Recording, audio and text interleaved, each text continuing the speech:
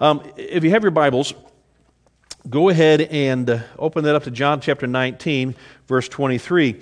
As we were getting back last night late and then realizing the time change and everything was happening, I was kind of groggily pulling things out of my baggage and stuff. And I reached in and I pulled out my shaving cream bottle.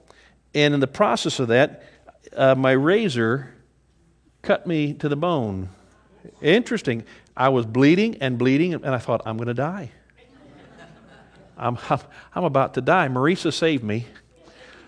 She came in, and you start thinking about dying and about death, and I've had some real serious near life moments where I literally almost died. I was 5 years old, and I was running down the street, well, actually the sidewalk in St. Louis outside our house, and I was pulling my little red wagon, and I cut across the yard, and I don't know if it was the wagon or me or something hit the brick, and I went airborne, and I flew right into the corner of a concrete porch of one of our neighbors.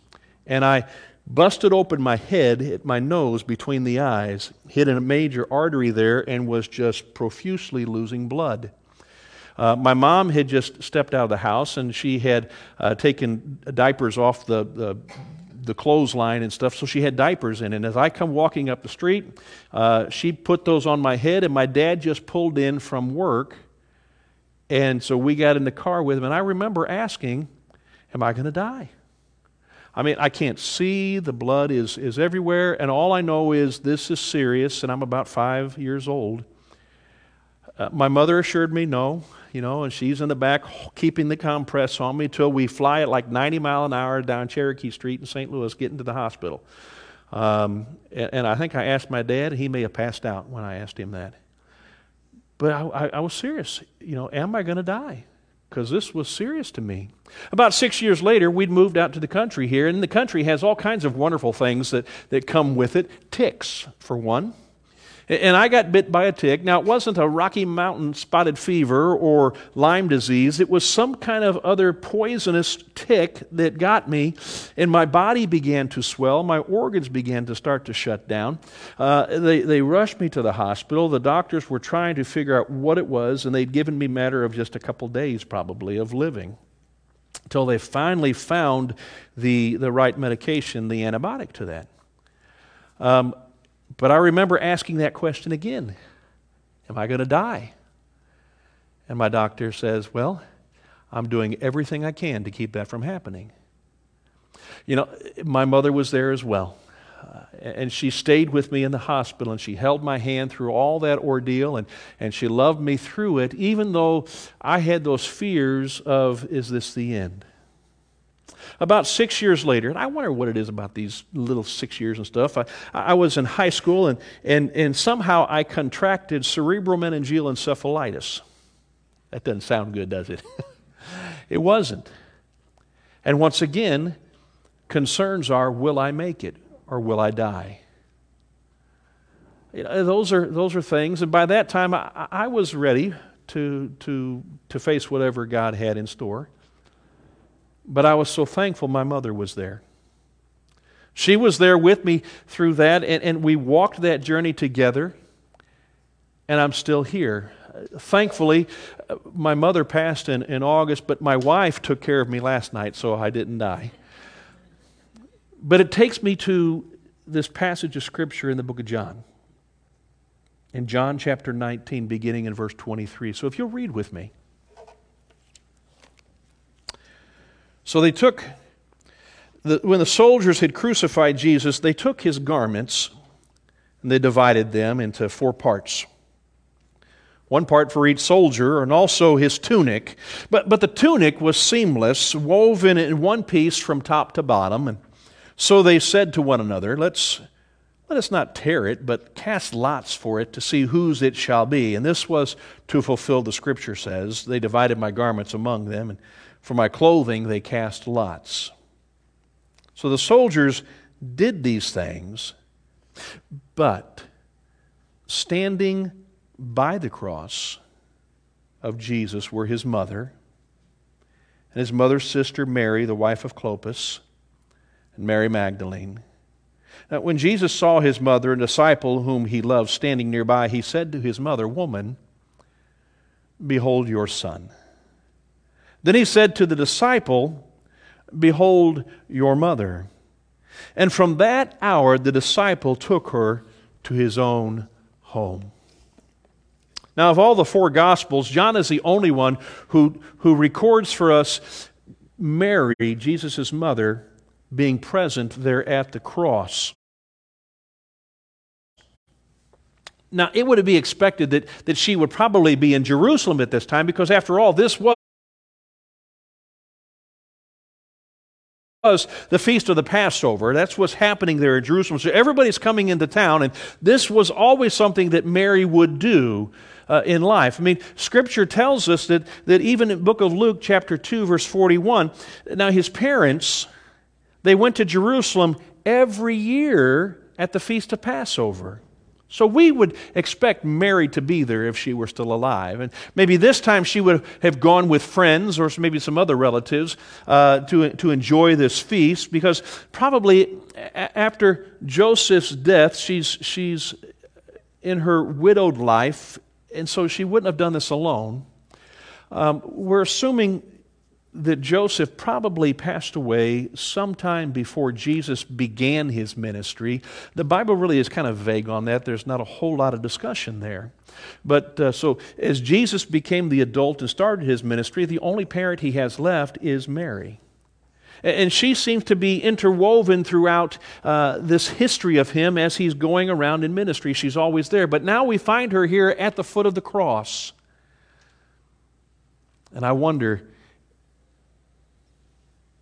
as I've asked my mother in previous times, am I going to die? I don't think Jesus would have asked her that question. I think there was something different going on in his mind. He wasn't going to die. He was eventually going to live. But here he was going to give his life. But there's his mother. You see, now she's here in Jerusalem, and her son's in trouble. He'd been arrested in the middle of the night and drugged through town throughout the night in some kind of a kangaroo court system. It was unjustifiable, the charges that they laid up against him, because none of them were true. But yet the Pharisees and the rulers of the temple and the synagogue area, they determined that he was guilty of crimes that needed to be punishable by death, and they took him to Pilate, and they had the Roman court then condemn him as well. And so now he is here, and he's been beaten, he's been abused, he's been mocked and laughed at and spit upon, and he is there before her, dying on a cross. And you wonder, after all the times that she has wiped the tears from his eyes as he fell and got a little bruise, or maybe helped with the cuts that he's had because of the sharp knife that he was dealing with in his dad's, workplace or whatever, she can't stop the bleeding this time. She can't take away the pain. But she's there.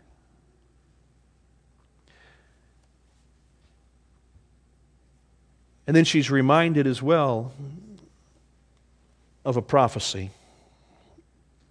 There's a time they'd been in Jerusalem, but Jesus really was only 8 days old, and they were taking him to the temple so he could be dedicated. It was something that most families would do with their children at about 8 days. And they encountered a man there on that trip a man by the name of Simeon. And he made this statement we can read in Luke chapter 2, verse 34 and 35. He says, "And Simeon blessed them and said to Mary, his mother," Jesus' mother, "Behold, this child is appointed for the fall and rising of many in Israel, and for a sign that is opposed, so that thoughts from many hearts may be revealed." But in the middle of all that statement, there's this parenthetical thought that is there that Luke writes for us. He says, "And a sword will pierce through your own soul also." So as Simeon is telling Mary and Joseph, man, this child, he's destined for greatness. And what's going to happen because of him is unbelievable. There's going to be the rising and the falling of many people. But in the middle of all this, he tells Mary, you're not going to come out of this unscathed. A sword is going to pierce your soul also. Moms, can you imagine the agony of watching your son right there where you'd love to at least grasp him there at his feet, and you're probably not permitted to touch him? You can spit on him, but the soldiers probably kept her back. To watch your son die before your very eyes.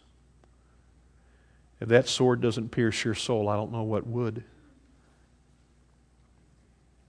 Now, Mary wasn't alone.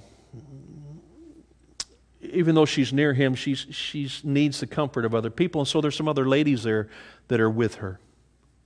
And John kind of gives us a little bit of a glimpse, but if you go into the book of Matthew, we notice that Mary and three other ladies are there, and they appear in the stories about this crucifixion. And so Matthew 27, verse 55 through 56, it says, "There were also many women there, looking on from a distance, and they had followed Jesus from Galilee, ministering to him. Among whom were Mary Magdalene, and Mary, the mother of James and Joseph, and the mother of the sons of Zebedee," which we find out later is probably Salome is her name. Now, in addition to Mary, Jesus' mom, there are these other ladies. Well, there's Mary from Magdala. And she's been with Jesus for quite a while. She encountered him one time at a banquet, but there was something unique about her. She'd been possessed by 7 devils or demons. And Jesus had cast them out of her life and really gave her a life. And as a result of that, she followed him. She was, as a disciple as well, she's one of the multitudes that went with him wherever that he would go teach. And here she is now at the very end, at the foot of the cross, with his mother, helping to possibly wipe the tears from her eyes as she streams her own. Then there's Mary, the wife of Clopas. Now this is Mary, the mother of Jesus' sister. And she's there as well with her sister as her heart is breaking, and she's trying to help her in this moment and bring her comfort. We know that there was the other mother there of the these boys, James and John, the sons of Zebedee, those boys who like to, they could be in WWE, the Sons of Thunder. They come in and she's there.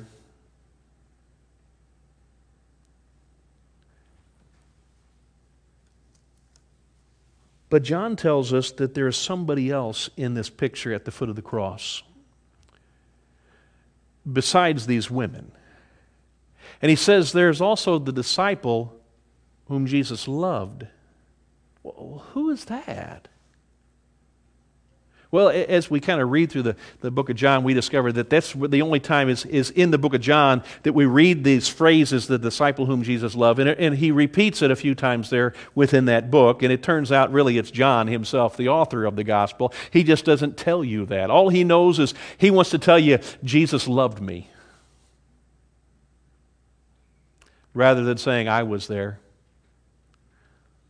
But we get it. Isn't that really how you want to be known?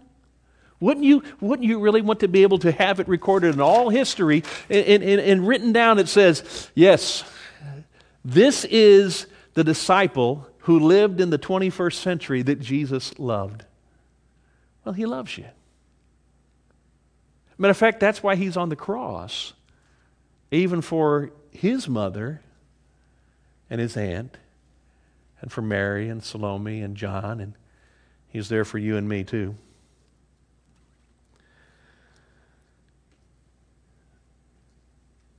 Jesus' third statement on this cross to those who are gathered below is one that is very consistent with the others. It's not about himself. It's about everybody else, or it's about somebody now in specific contrast to the rest of the world. He's focusing on his mom. That's who he wants to speak to. And so he makes this statement here. And so the first thing we notice in this story here in John 19 is that he focuses on his mother. And however, he doesn't call her mom, he doesn't call her mother, he doesn't call her mommy or mama or whatever other name. He calls her woman. And I think, what, woman? This is your mom. I can't, maybe I jokingly said, hey, woman, to my mother, but then I probably got slapped, But that's not the context here. I think the NIV translates it pretty accurately because they will translate it, dear woman. It is a term of endearment, and they use that word, gineka, in a variety of ways, but I think in the proposition in which he's using it here, it's in term of endearment, but there's also a formality about it. It's testamentary language that he's going to use as well because of what's about to transpire in his life, so he uses that. Now, while we might say him calling her woman in our culture seemed to be cold or whatever, it was perfectly proper for him to address her this way based upon what he's just about to say. And so under Jewish family law, you have to understand the firstborn son is responsible for the widow. And if Jesus' father Joseph is dead, Jesus now is responsible for the care of his mom. That's just a cultural thing. But he's dying. He's shirking his responsibility. Who's going to take care of her? Part of the reason that the firstborn son receives a double inheritance of all the boys is because he's going to have to take care of mom. And so he looks down at his mother, and as Mary's firstborn, he is legally responsible for her welfare to ensure that she has a place to live and food to eat during her widowhood until she dies. And so John 19, verse 27 tells us, and from that hour the disciple whom Jesus said, behold your mother, takes her home with him to live in his home, and he's going to take care of her the rest of her life. So as I kind of reflect on this statement of the cross, I begin to see something about the extent of Jesus' love. He is dying in agony. He is gasping for every breath, and he sees his mother. I mean, this is the one who comforted him through all of his struggles as a child. This is the one who rocked him to sleep when maybe he'd been picked on during the day. This is the one who wrapped her arms around him and protected him and gave him her love. This is the one whom he would run home to whenever he fell and got a boo-boo. But now he sees her at the foot of his cross. And she's heartbroken and she's weeping and she's inconsolable, and his heart goes out to her. Rather than being consumed by an understandable concern about his own pain and his own agony and his own grief and what he's having to go through, his focus is on this widowed woman that is his responsibility. He's going to die, and she's going to be known as not only a widow, but as the mother of that criminal. The one whom everybody hated there and couldn't wait to see crucified, and so they were all shouting it. What are we as Jesus' disciples to learn from this little statement? I think there's a lot. The first thing is, we're supposed to love our parents no matter what. And that carries with it a lot of weight. Sometimes our parents, they misunderstand us, or they disapprove of the decisions that we make. And sometimes they can really hurt us grievously by their own actions and by the things that they've done, and we don't want to love them. But yet, this is what we're supposed to do. Jesus, he also had been hurt by his mother at times. He had been misunderstood by her and by his brothers and by his sisters, and they didn't quite get him in what he was doing. Let me throw out a few passages of Scripture that talk about the hurt that they brought upon him. You have to go into Mark chapter 3, and you see that Jesus is up in Capernaum, and he's teaching in the temple, and the people think there's something weird about him, and so they're beginning to have some scuttlebutt conversations that, man, he's got to be maybe demon-possessed. Maybe he's a son of Beelzebub. We don't know what's going on with him. And so his mother even comes up, and we see in Mark 3:21, when his family heard that there was this questioning going on up there, they went out to seize him, and they were saying, he's out of his mind. Who's saying he's out of his family? Oh, don't do anything to him. He's just not. He doesn't know what he's saying. He's out of his mind. And then you go on a little bit further, and you go down to verse 31 through 35, and you said, and his mother and his brothers, they came, and standing outside the synagogue, they sent in and called him. And a crowd was sitting around him, and they said to him, hey, your mother and your brothers are outside, and they're seeking you. And listen what he answered there in verse 33. Well, who are my mother and my brothers? And looking around at those who sat around him, he said, here are my mother and my brothers. For whoever does the will of God is my mother, is my brother and my sister and my mother. So even Mary and James and Judas and the other kids, they're all like, Jesus, he's not controlled by Beelzebub, no, but he's just not thinking right, so let's get him out of here.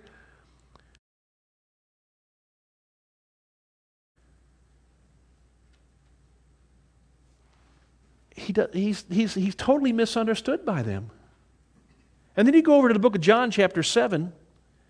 It says, and after this, Jesus went about in Galilee. He would not go about in Judea because the Jews were seeking to kill him.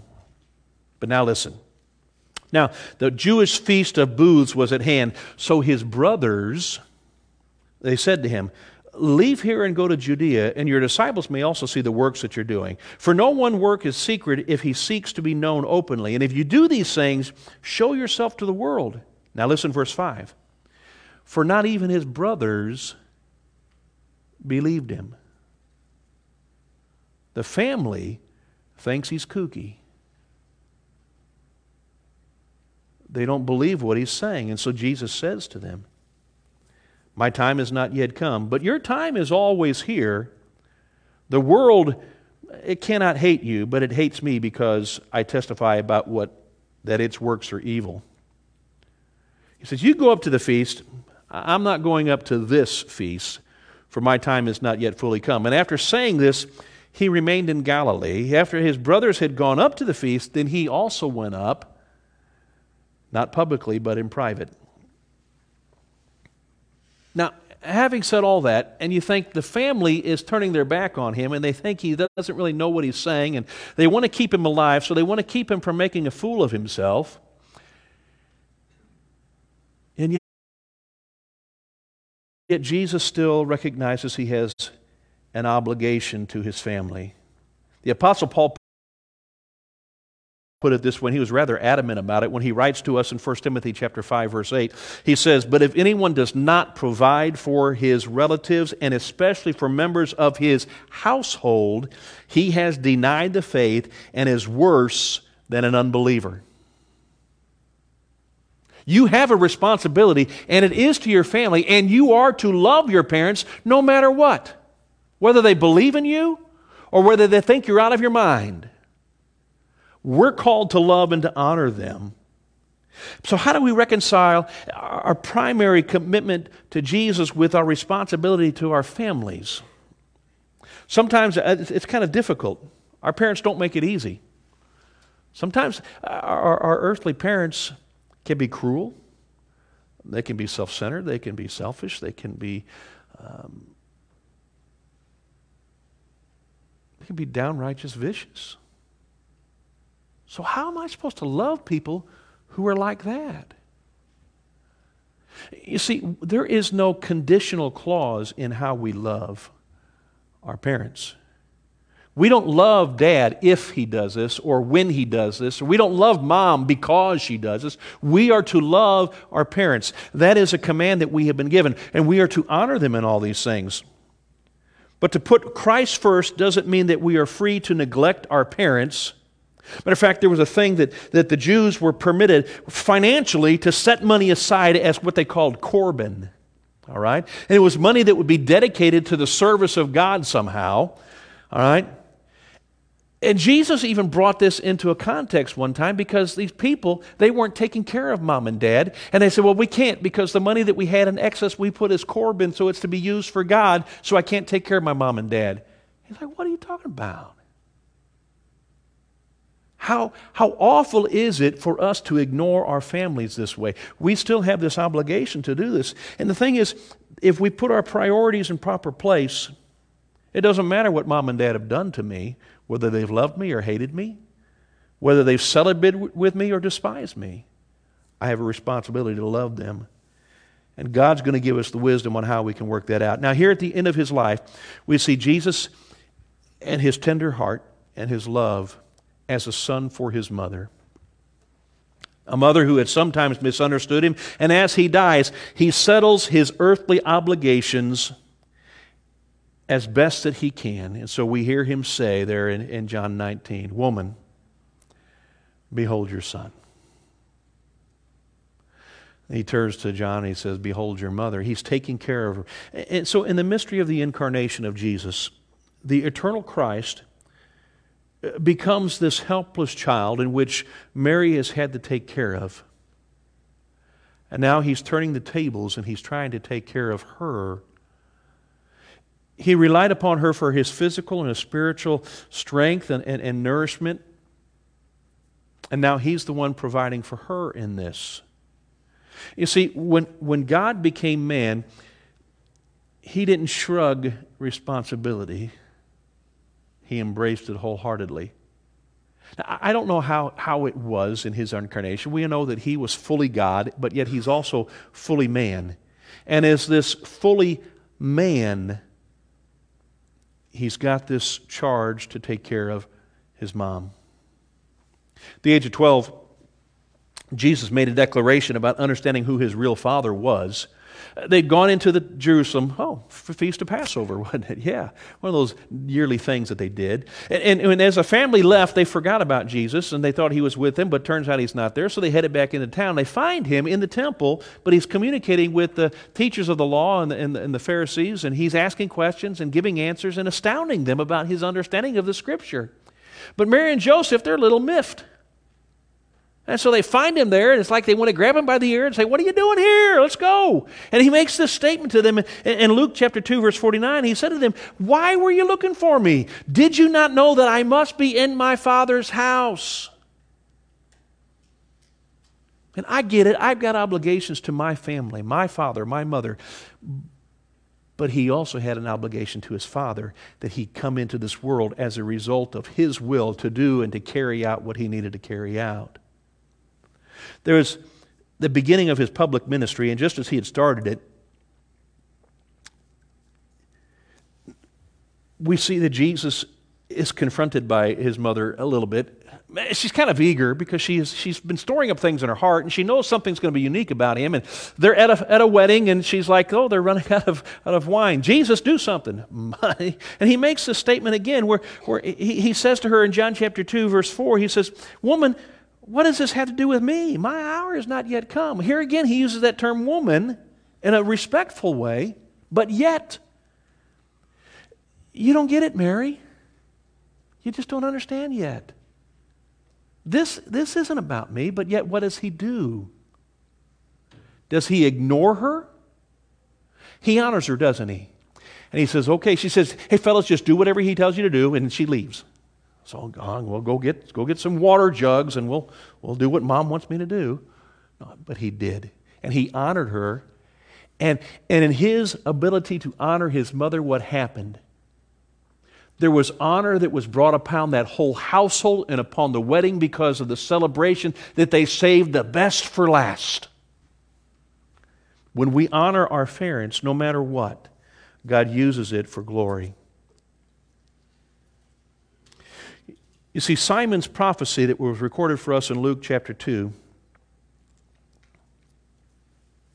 when it says that he blessed him and said to Mary, "Behold, this child is appointed for the fall and the rising of many of Israel, and for a sign that is opposed, and a sword will pierce through your own soul also, so that thoughts from many hearts may be revealed." Someone has eloquently written a piece about this sword. Let me read it to you. "There her son hung before her eyes, but she was helpless. His wounds bled, but she dared not stop the flow of the blood. His mouth was parched, hot like an oven, but she cannot moisten it. His body ached, arched from the pain of the scourged, the tearing of the thorns, the piercing of the nails, but she cannot soothe him. Those outstretched arms used to clasp around her neck. She used to fondle those pierced hands and feet when he was young, and now the nails pierce her as well as him. The thorns that are around his brow were a circle of flame around her head. The taunts that were flung at him wounded her likewise. To add to her agony, Jesus was dying the death of a criminal. And Mary was going through the experience prophesied by Simeon. And a sword will pierce through your own soul also. Now, if Mary needs a son to love, to cherish, a son who will provide for her needs in life, she's going to have to turn to this disciple, John, this young man that Jesus loved and would entrust to his care. I think the second thing we notice in this statement on the cross is that he focused on his own responsibility. Jesus, he's the central figure in this drama that's being played out before all of our eyes. God will not share His glory with anyone else, not even the earthly mother of Jesus. This is all about Him and His responsibility to fulfill what God had laid out for Him. And the last letter and the detail of the law that He'd been given, Jesus is going to finish it.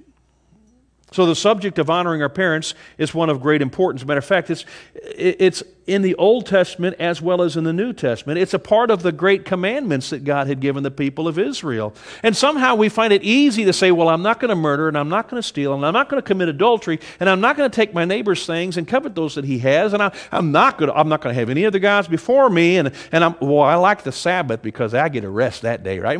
We have all these things that we're going to do, but there's that one, the fifth commandment, that sometimes we want to ignore. And listen what it says to us in Exodus chapter 20, verse 12. Honor your father and mother, that your days may be long in the land that the Lord your God is giving you. That commandment needs to be taken seriously. But too many of us, we shrug off our shoulders and tuss the dirt off our feet and we say, goodbye, Mom and Dad. We can't. We're obligated. Even in the New Testament, Paul writes to us in Ephesians chapter 6, beginning in verse 1 through 3. He says, children, obey your parents in the Lord, for this is right. Honor your father and mother. This is the first commandment with a promise, Paul says, that it may go well with you and that you may live long in the land. So, honoring our parents is a command of God. It doesn't matter who your parent is. It doesn't matter what they've done or what they haven't done. You are commanded by God to honor your parents, period. You cannot shirk that responsibility. That's who we are supposed to be obedient to, is God in heaven. And when He says this, we have to follow through. So, not only does the fifth commandment relate to and facilitate the keeping of this last commandment, it also is much related to the keeping of the commandments that pertain to our ability to worship God. Listen what it says in Malachi chapter 1, verse 6. A son honors his father, and a servant his master. If then I am a father, where is my honor? And if I am a master, where is my fear, says the Lord of hosts to you, O priest, who despise my name? But you say, well, how have we despised your name? Because you're not honoring your own parents. There's no conditions to it. And Jesus demonstrates us up to the very last moment of His life that He honors His mother, providing for her as His last responsibility.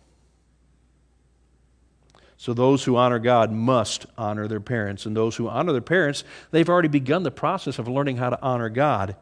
You see, our earthly fathers are on one hand God's representatives, instructing and disciplining us as children so that we know what is right and what is wrong. Some fail at that, and others succeed wonderfully. But that still doesn't dampen the fact that they have been given to us, or matter of fact, we have been given to them. Do you believe that God is the author of life? If He is, then He is the one who determines who lives and when they live and where they live and who they're going to live with, right? So He has put you in a household in which your mother and father raised you. Good or bad, He did that. And Paul's going to tell the people there in Athens, he did it because it was the best time in this world's history in which you would have an opportunity to seek out God and perhaps find Him. Even if you're raised in an atheistic family.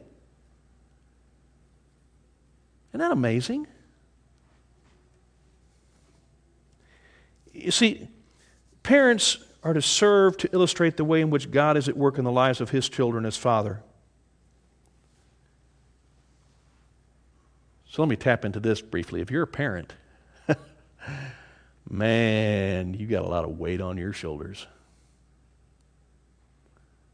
Because you're to represent Christ. You're to represent God, our Father in heaven, to your kids, to your grandkids, to your great-grandkids. You can't shirk that responsibility either. So honoring our parents is a vitally important obligation. Not only is it signaled by its inclusion in the Ten Commandments and by the death penalty it's attached to it, that if you don't honor your parents, that they can kill you. Can you imagine the first time in a community there in Israel when some kid backtalked his dad and his dad said, uh-oh. The community said, oh, well, I guess we got to kill him. We're being serious here. There was a death penalty attached to children who disobeyed and dishonored their parents. And you say, well, I'm glad I don't live back then. I'd have been dead at 5 years old. Well, maybe we should be. Honoring our parents is important because it teaches us as well to honor God. It's fundamental for passing on of Israel's faith from one generation to another, and it's important as well for us in the church to pass on our faith from one generation to another because they're going to look at how we treat our parents, no matter how good or how bad our parents are. We're called to honor and to love them. In John chapter 19, verse 26, when Jesus saw His mother and disciple whom He loved standing nearby, He said to His mother, "Woman, behold your son." And then He said to His disciple, "Behold your mother." And from that hour on, the disciple took her to his home. And after this, Jesus, knowing that all was now what? Finished. Whew. It fulfills the scripture. He says, "I thirst." He's done. And when you've done the work, now it's time to get a drink, isn't it? Tradition tells us that John took Mary into his home. There's two different things. Maybe they lived in Jerusalem for the next 11 years and then she died there in his home. And some have even suggested that he took her with him to Ephesus and it was there that she passed away.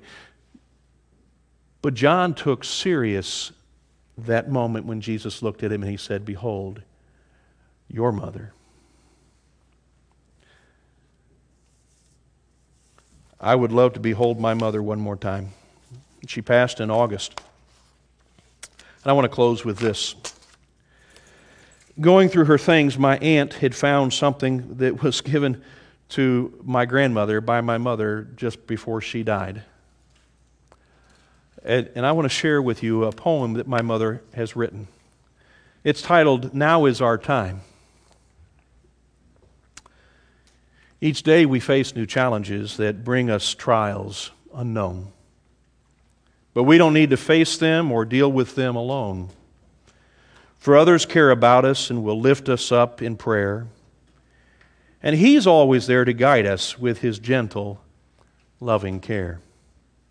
Yes, He's our heavenly daddy, and He's known us from the start, from the very moment that He placed us beneath our mother's heart, and carefully He tended us and watched us slowly grow until He said, Now is your time to face the world we know.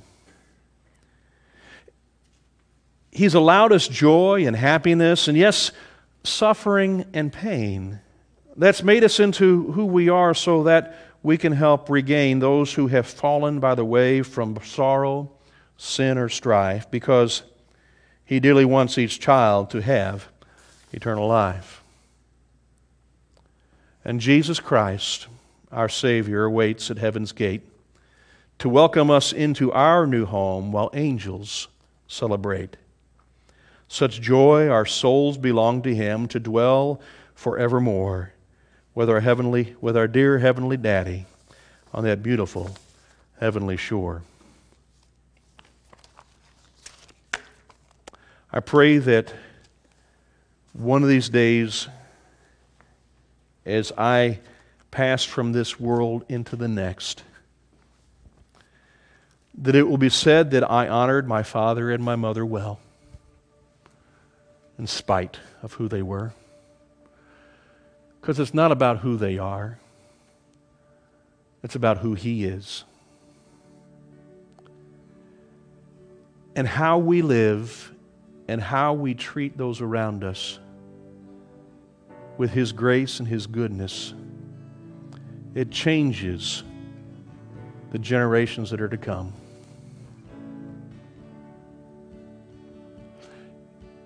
If you love your Father in heaven,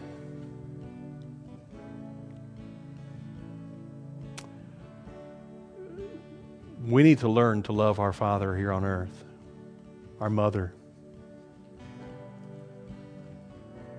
That's His desire. I pray that you can find reconciliation if you've had conflicts.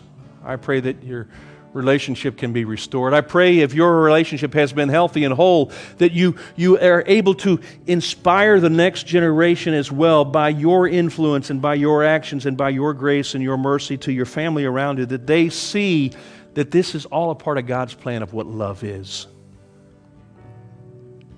Woman, behold your son, and behold your mother. Let's pray. Father, we are honored because you love us in spite of who we are. Sometimes we're not so easy to turn and love others around us because we know what they've done against us. We've watched them and how they've treated other people even. Maybe they've treated us good, but how they've treated others we just struggle with. How can we honor somebody who is so sinful? And we know Mary wasn't perfect, and yet Jesus took care and provided for her. And He does the same for us. We are so thankful for your love. May it be pouring forth out of us to those around us as well. And it's in His name we pray. Amen.